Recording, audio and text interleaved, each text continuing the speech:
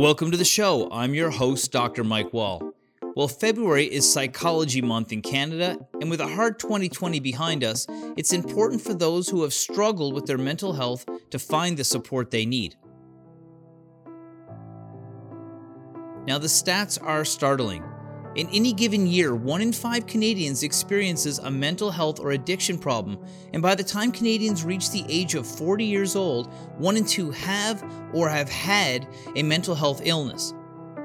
70% of mental health problems have their onset during childhood and adolescence, showing that young people below the age of 25 are more likely to develop a mental health condition and substance abuse disorder. It's important to know that mental and physical health are linked. People with a long-term medical condition such as chronic pain are much more likely to also experience mood disorders. Conversely, people with a mood disorder are at a much higher risk of developing a long-term medical condition. So this is an important and universal topic. And today, to talk about some of the community supports available for those that are suffering, are 2 representatives from the Canadian Mental Health Association, Glenn Roil, who'll be joining us for the first part of the show, and Bailey Reid, who's the Manager of Policy and Public Engagement at the CMHA. Glenn's community involvement in educating around mental health and reducing its stigma are both extensive and impactful. He sits on and has been involved with a number of Government of Newfoundland and Labrador boards and committees since 2009 and was one of the public faces in the 2015 Government of Newfoundland Anti-Stigma for Mental Health and Addictions called Understanding Changes Everything. He speaks on a provincial and national level on his own incredible recovery story and national mental health advocacy. He's encouraged family members, friends, and even strangers to take action and responsibility with respect to their mental health and wellness. I don't think we could ask for a better person to walk us through why mental health awareness is important here in the province. So let's check it out. Hi, Glenn. Welcome to the show. Hi, Mike. Thanks for the invitation. Well, I'm really glad you're here because this is an extremely important topic. You are a very active member of the community when it comes to being an advocate for mental health. But one of the big goals you have is to reduce the stigma around mental health. Can you explain why that's important? It's critically important for overall wellness is that, like, if you have a broken arm or a broken leg or cancer or any other sort of physical illness, people have no problem seeking out help or talking to their loved ones. But when it comes to if you're dealing with depression or anxiety or PTSD, people want to kind of keep that into the closet sort of thing. And as I always keep saying, if your body and your mind is not disconnected sort of thing, and more that we can talk about it and get access to better services and supports, the healthier the communities are around the globe. Right. And I think that one thing that people don't realize is that we're all very susceptible to mental health conditions of varying degrees throughout our lifetime. What's the likelihood of someone developing a mental health condition?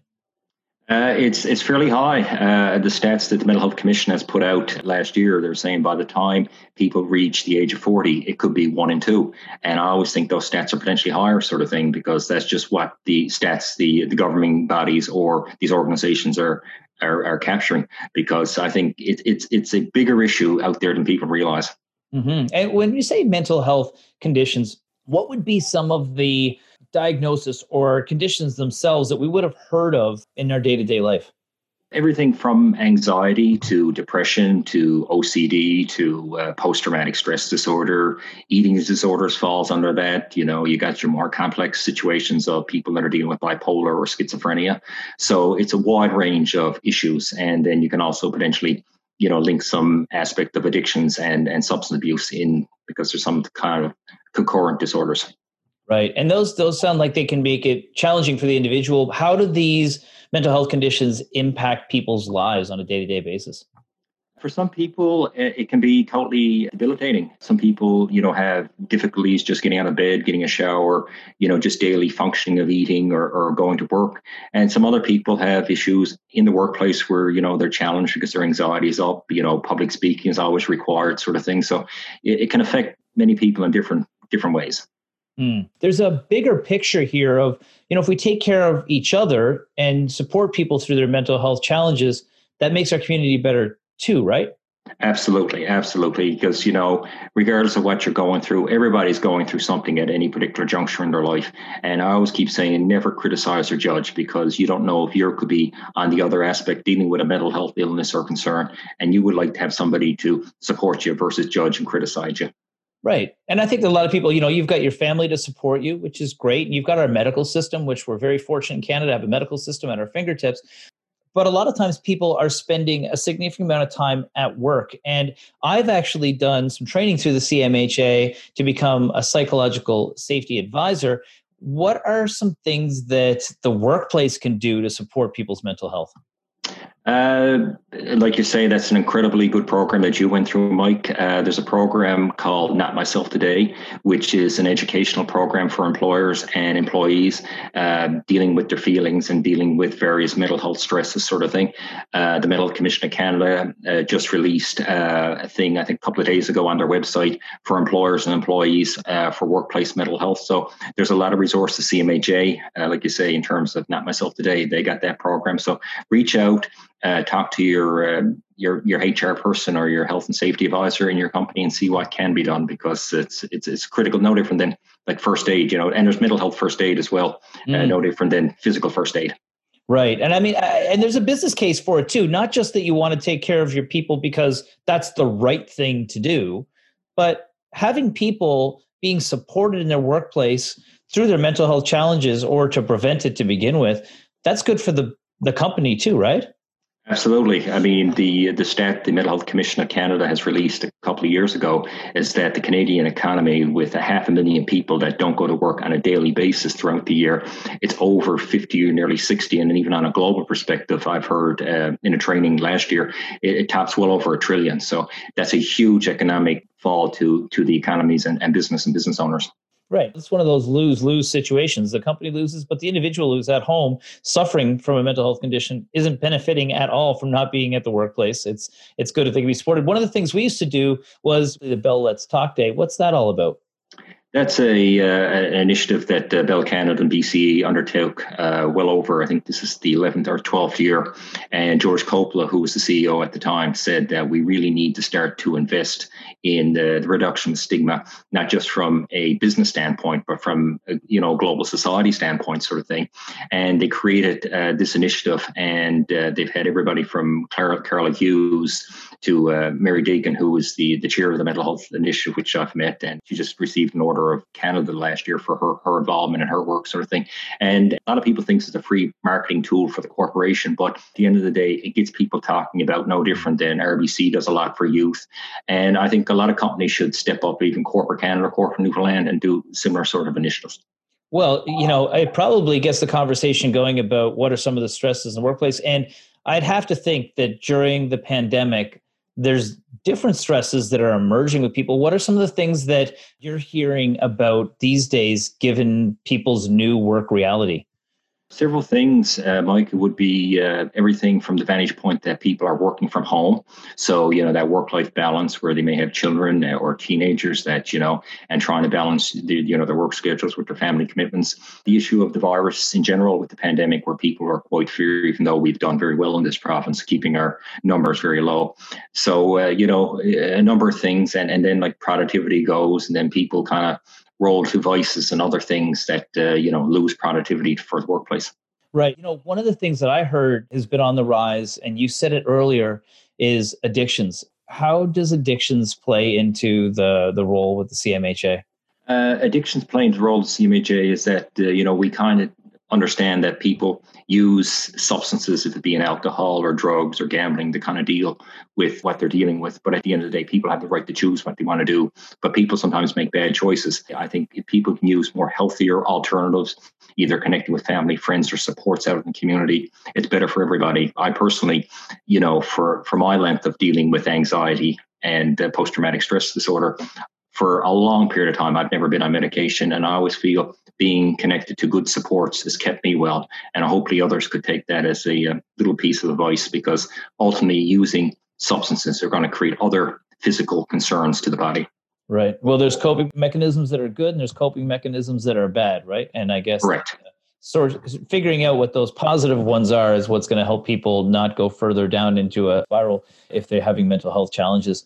The question I think is most relevant today is, how can somebody tell if they're struggling? If you have a broken bone, you can tell it's a broken bone. You have a headache, you can tell you a headache. But how does somebody know that they might be struggling with a mental health condition?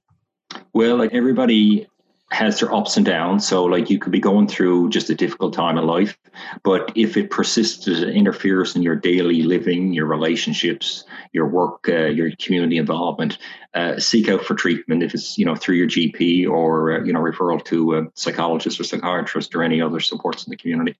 Right. And there's so many different types of mental health conditions that it is worth you checking it out. Even if it's not actually there, it's better to find out than to allow something to go worse, especially because there's such a broad variety that there's experts that can help diagnose it.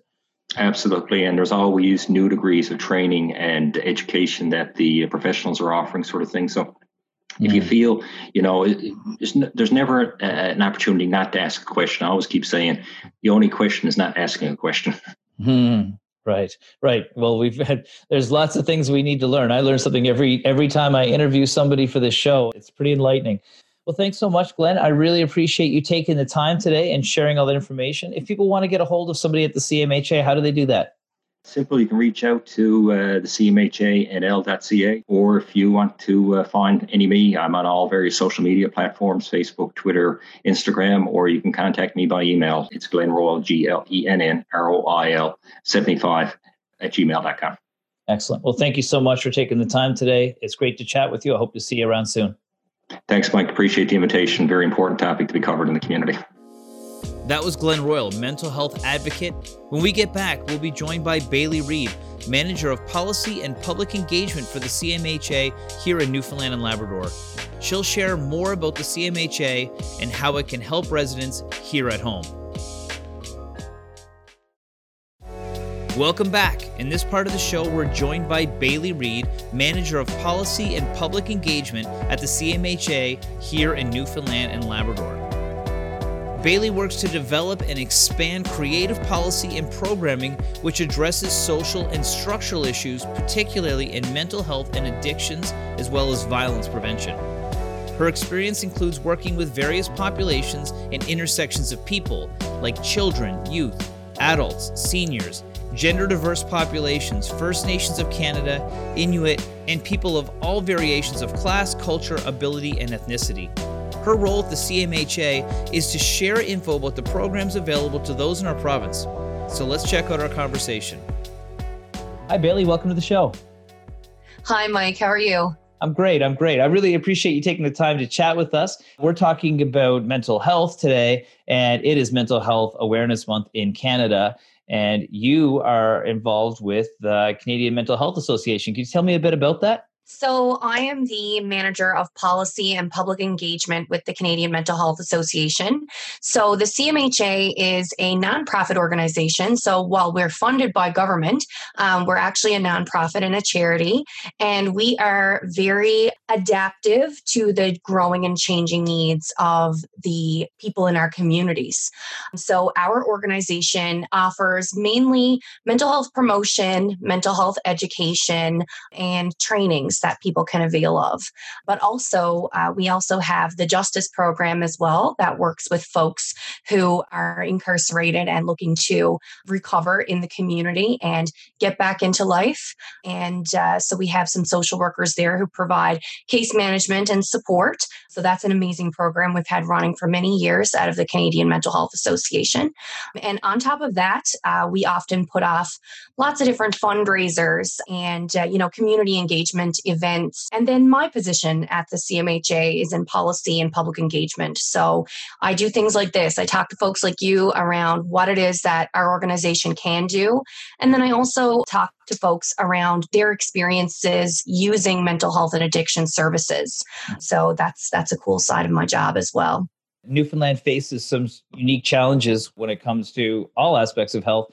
What are some of the things that we struggle with here in Newfoundland when it comes to mental health? Well, I think that pre-COVID, we always had a bit of more of an oppressive economic climate. So I think with the added layer of COVID on top of that, it adds to extra stresses and strains. Employment and obviously finances are a huge part of having positive mental well-being and people who are providing for their families. COVID has definitely had a huge impact. Also, the sense of isolation, of course, human beings need connection. They need to be connected to others. So the isolation has been difficult. People they don't get the same face-to-face interactions. They don't get to, see their counselor or have that hug from a family member or a friend. And while technology certainly can bring us a long way, and certainly it has, COVID has definitely added an extra layer of oppression on our folks in the province, especially economically. Let's look at how 2020 and the pandemic impacted our mental health as Canadians. As we talked about in the intro of the show, youth are most susceptible to mental health and addiction issues and have also experienced the greatest decline since the start of the pandemic. For those already experiencing poor mental health before COVID-19, it was found that they were impacted even more by the pandemic. Meanwhile, visible minority groups were more likely to report poor mental health and symptoms consistent with moderate or severe generalized anxiety disorder. And those reporting poor mental health were up to 4 times more likely to report an increase in substance abuse since the pandemic began. But perhaps the most challenging occurrence was the loss of employment for many people. It's been shown that there's a link between economic downturns and changes in mental health. Since COVID-19, significant declines in mental health has been observed among employment groups as compared to the pre-COVID levels. But here's an interesting stat, and that is that at the start of the pandemic, those not working due to COVID-19 reported the lowest levels of excellent or very good mental health at 34%. The good news is that this group reported the largest increase in July at 61%. And this is probably due to the support programs that were available. So there may be light at the end of the tunnel for some, with a chance of vaccines and the return to new normal. However, many are still quietly suffering. That's why it's so important to have a discussion about mental health and what supports are available to you. Let's get back to the interview. The pandemic has changed things, and you guys are dealing with a lot of the really, really heavy topics and helping train people. One of the programs I was exposed to that you offer is the mental health first aid. I used to work offshore, and when I'd be out there, sometimes people had mental health crisis and they needed peer support. And that was a program that was used a lot. How does that program work, and what are some of the other things that you guys offer? Yeah, so John Dinn is definitely somebody for folks to reach out to at the Canadian Mental Health Association around workplace trainings for mental health. So he offers mental health first aid in the workplace. He also offers assist suicide prevention training, and that's been fantastic. I also offer assist and co-facilitate that, and that's a training to be aware of warning signs around someone who may be thinking of suicide, and then how to provide a life-saving intervention to them. John Dinn also provides psychological health and safety for the workplace and also for executives. And yeah, those are just some of the, mental health trainings that we do for workplaces, but we also do mental health trainings just for communities and for folks who are just interested in promoting their mental health and their well-being and doing something a little different. So we do a course, I teach a course called Living Life to the Full. We have 3, I think, facilitators in our offices across the province in Living Life to the Full. It can be done virtually, and it's an 8-week mental health promotion course. And it's based on cognitive behavioral therapy principles, which what I mean by that is that cognitive behavioral therapy is how your thoughts affect your behaviors, which affect your emotions, which can affect physical symptoms. So we learn how to maybe change one thing on that wheel and take more control over our lives. And we do that over the course of 8 weeks. And I've done that both with youth, with seniors, and with adults. And it's been a fantastic course. I've really seen people feel significantly better after those 8 weeks. And it's been really rewarding.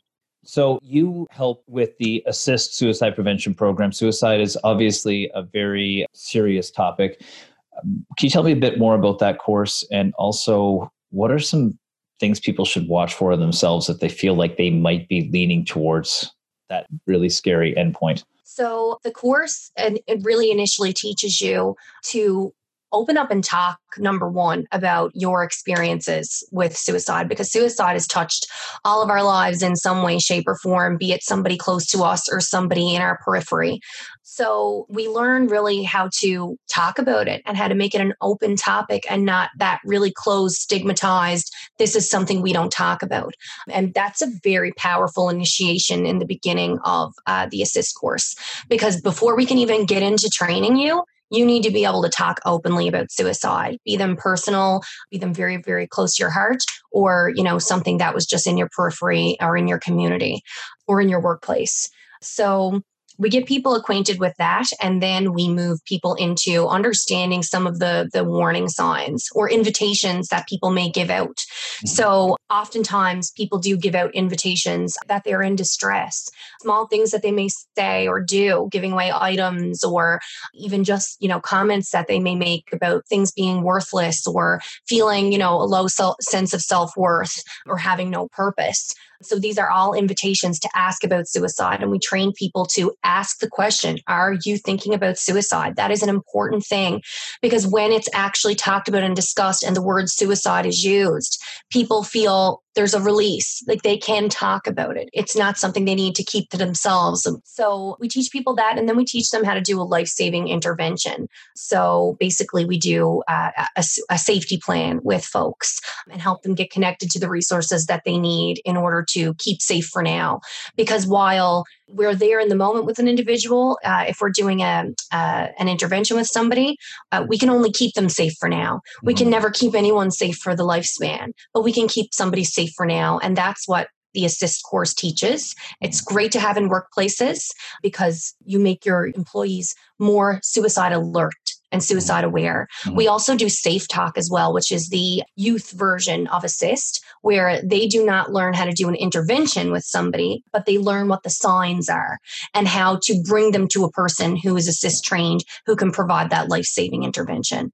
So that's another course that I teach as well, and a couple of other folks in our organization teach that as well.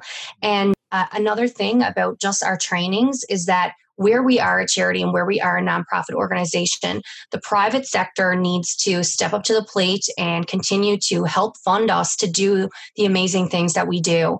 We are able to create services. I can create presentations or do projects that really help this province. But the only way that we can do that is if we are provided with the funding to build the capacity to do so. So really that's important, to give back to your community. And that's why, we have charities, and that's why we have nonprofit organizations. We give to you and you give back to us, and it's a mutual thing. Well, that's Bailey Reid, Manager of Policy and Public Engagement at the CMHA here in Newfoundland and Labrador. We'll be right back after this break.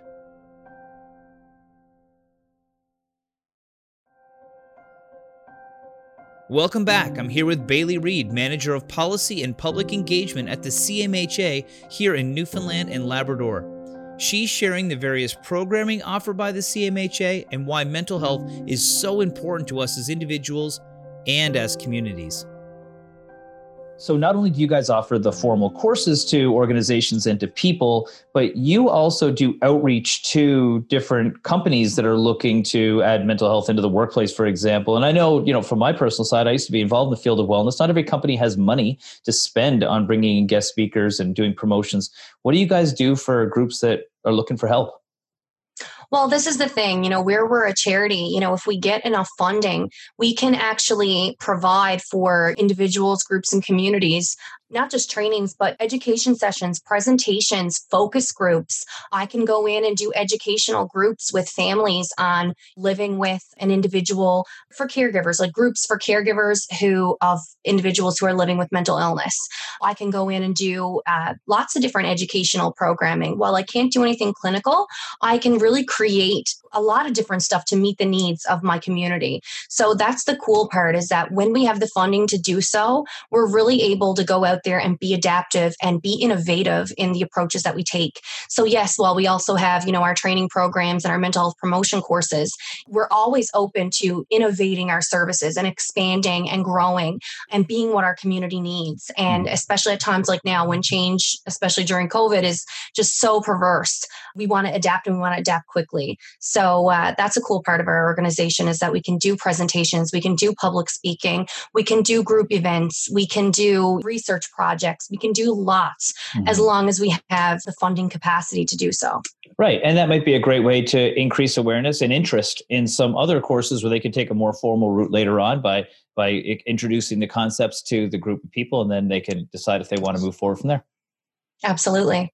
Right. And so that part of that is, does that create advocates within it to help reduce the stigma? Because I've got to think that as much as mental health is in the forefront, we feature a lot of topics on mental health in the show because it is such an important aspect of health. How is the stigma, still existing, but also how is it changing with awareness like this? Right. Well, I think awareness like this is allowing people to talk about it more and know that, their lived experience has merit, it has value, it has insight. I think for a really long time, we've been looking at things from the systems perspective. So how many people went to the emergency room this year at the health science for a mental health concern? But that really doesn't tell us the in-depth story. So I think when we're talking about reducing stigma and programs like the Canadian Mental Health Association and what we offer, we're allowing that narrative from people with lived experience to unfold. So we're open to not only providing these trainings, but hearing the stories of the folks that we are training or that, we're doing a mental health promotion session with.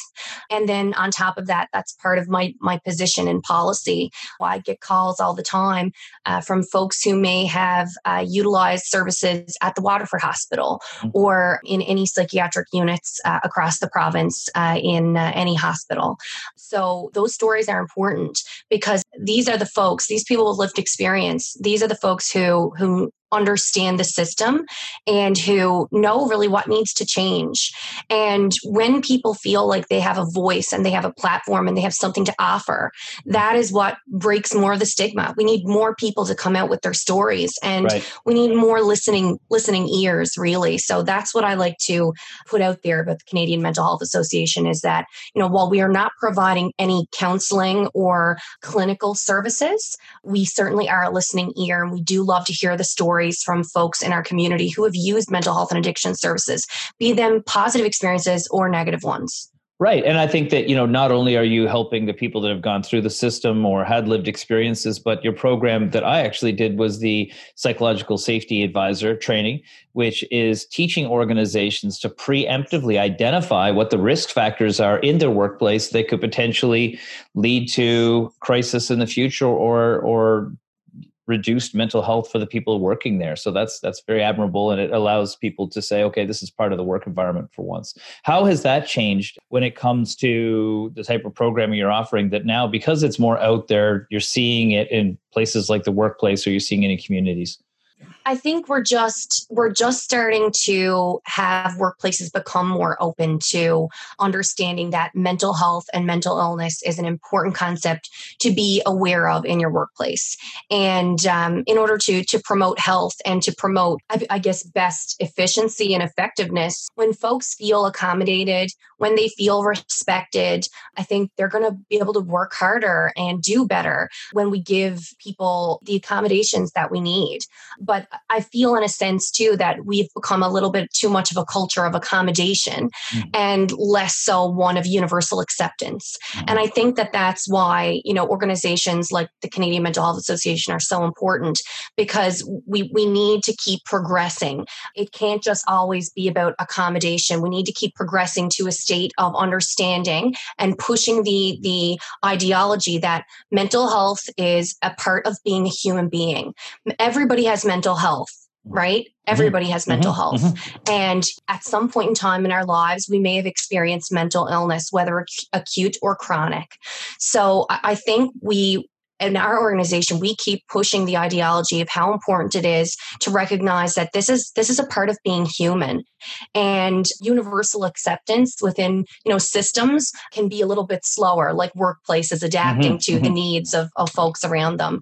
But I think it's definitely changing, and that's what we keep trying to promote with our trainings, and especially within workplaces too, right? Well, I think one of the things that I've noticed about CMHA is that mental health isn't just considered an individual medical problem. It's considered a challenge for society as well. And that's why there's a need to address it. Can you explain what that means? Right. So often we've looked at mental illness from a biomedical model. So we've looked at it from that medical standpoint. And when we look at it from only that perspective, it becomes medical issues have always been a very private, personal concern. And while, yes, they certainly are, mental health and mental illness is also a result of our social conditions in our world around us. So the social determinants of health also have a huge impact on people's mental health, like we were talking about earlier with the Newfoundland economy. So economics, financial situations, housing, your workplaces and how healthy or unhealthy they may be, your family and your social connections, all of those things coalesce and come together to create your state of wellness and your state of being in the world. So we need to not just treat a medical condition, but there are other things that we need to treat as well. Like in my social work education, I learned that the holistic assessment of a person is the biological. It's a bio-psycho-social spiritual. So the biological, psychological, social, and spiritual. And I think we're getting a little bit better at treating the social and understanding the underlying fundamentals of, housing impacting mental health and finances impacting mental health and all those other social conditions. But I also feel that we have yet to really discover how the spiritual can impact mental health and healing. And, I'm an advocate for that. And spirituality, I use that term very, very broadly. It can look different for every individual, but I definitely know that spirituality is a protective factor through the trajectory of the lifespan for individuals. So I encourage people to seek their own truths and expand on what spirituality means for them, because it can certainly be a protective factor for their health and for their mental health as well. That's Bailey Reid, Manager of Policy and Public Engagement at the CMHA here in Newfoundland and Labrador. We'll be right back after this break. Welcome back. I'm here with Bailey Reid, Manager of Policy and Public Engagement at the CMHA here in Newfoundland and Labrador. She's sharing the various programming offered by the CMHA and why mental health is so important to us as individuals and to our communities. What are some of the channels people can look for in the community that can help them if they're struggling? Well, I think oftentimes we scream self-care at people. And while self-care is certainly an important part of healing and wellness, I think we need community care as well. So what I mean by community care is organizations like the Canadian Mental Health Association we are open to listening to people's stories and experiences, as I've said throughout the interview. And people can reach me at my email anytime if they want to discuss their personal lived experience story. While I cannot provide clinical advice in my role, I'm certainly a listening ear, and that helps me to understand on the ground what people are experiencing through our mental health and addiction system and in their lives, and the issues that are presenting in our province. And I think that's important for someone in policy to know. So people can reach out to me at breid@cmhanl.ca, or they can certainly call me, and I'm available at the Canadian Mental Health Association. So they can find that number on Google. And if they don't have internet, it is 753-8550, and I'm extension 105. But other than the Canadian Mental Health Association and feeling connected in their community to us, I think Channel is another really amazing community organization that does a lot of group services where folks who have lived experience of mental illness can come in, sit down, and discuss with other folks what their experiences are. And also they have peer-to-peer support. They have the Warm Line, which I'm sure you've heard of. And the Warm Line is amazing. You're talking to a professional, but you're talking to a peer support professional. So someone who's lived it, someone who has lived experience of addictions or, mental illness. And, that's very empowering. And there's less of that sense of power differential between a professional client. You're speaking to a peer. And that's often a really great first step for people to feel connected in the community. One of the things I would like to see in our community is crisis beds or a crisis home that's open on hours that are not your general normal hours, because crisis can happen at any time, anywhere. And oftentimes it does happen after 4 p.m. on a Friday, So I would love to see an organization get started here that provided acute crisis beds where people could come and rest when they were going through a crisis of any kind, low entry criteria. They could just come on in through the doors, and that there are people there who, are just trained to sit and listen to you and connect with you. And maybe you could get a shower there or have something to eat just to level out and get back to baseline until you're ready to re-enter or be connected then with further services in our community. So that's a community service and connection that I would like to see in our province and that I think is well needed. Well, you have good optics on what we need here in the province. Your background, of course, professionally and being involved in CMHA, but you also were in charge of the Public Reporting Project. Can you tell me a bit about that? Yes, so the Public Reporting Project will be the first independent public report on the state of the mental health and addiction system here in the province.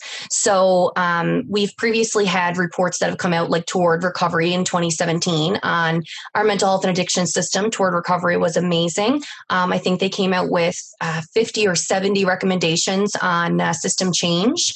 And what we're trying to do at the CMHA is measure that progress. How much of these recommendations have already been implemented and what do we need to kind of keep up on? Public reporting, independent of government, is actually, a really great thing because it promotes accountability. It promotes transparency to the public. I think it's a really important role, and it's something CMHA is just pioneering and starting out on. We've finally completed the report, and we completed it through, I talked to 40 folks across the province of Newfoundland and Labrador on their experience using the system, and I just listened to their stories.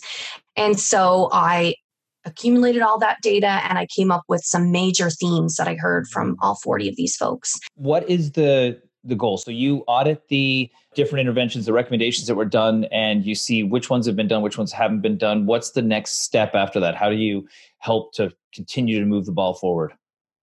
Well, I'm hoping that what our value add is the lived experience perspective. Mm-hmm. So perhaps, we do plan to continue to do these reports. This report will come out in May 2021. The first week of May is our hopeful publishing date.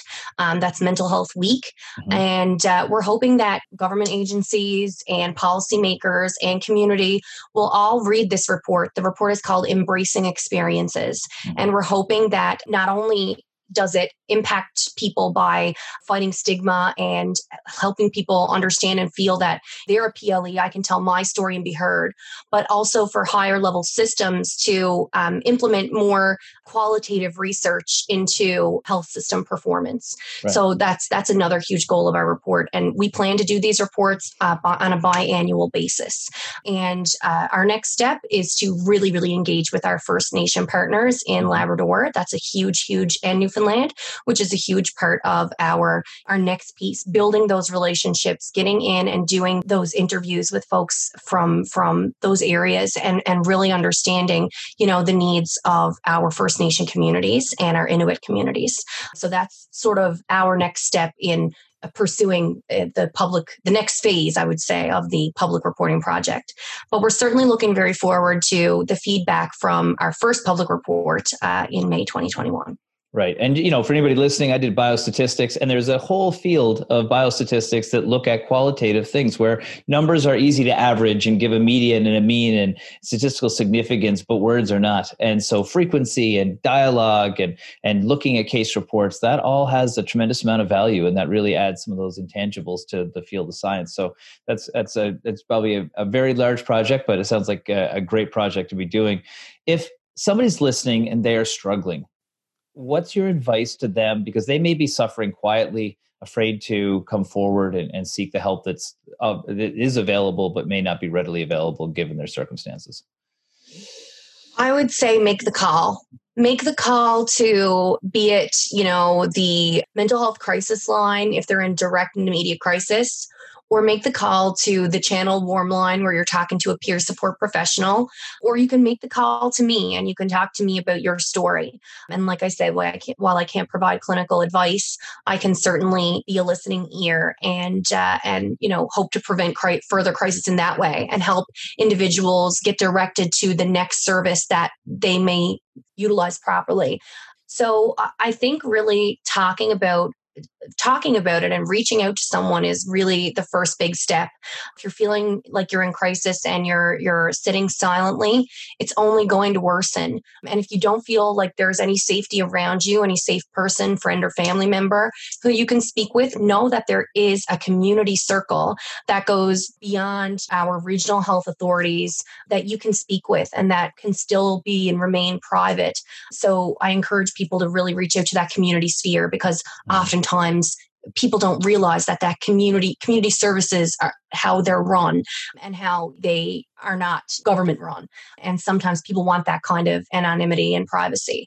So certainly to just be more aware of what community services are around you and do your research and have hope that somebody is out there and does want to listen.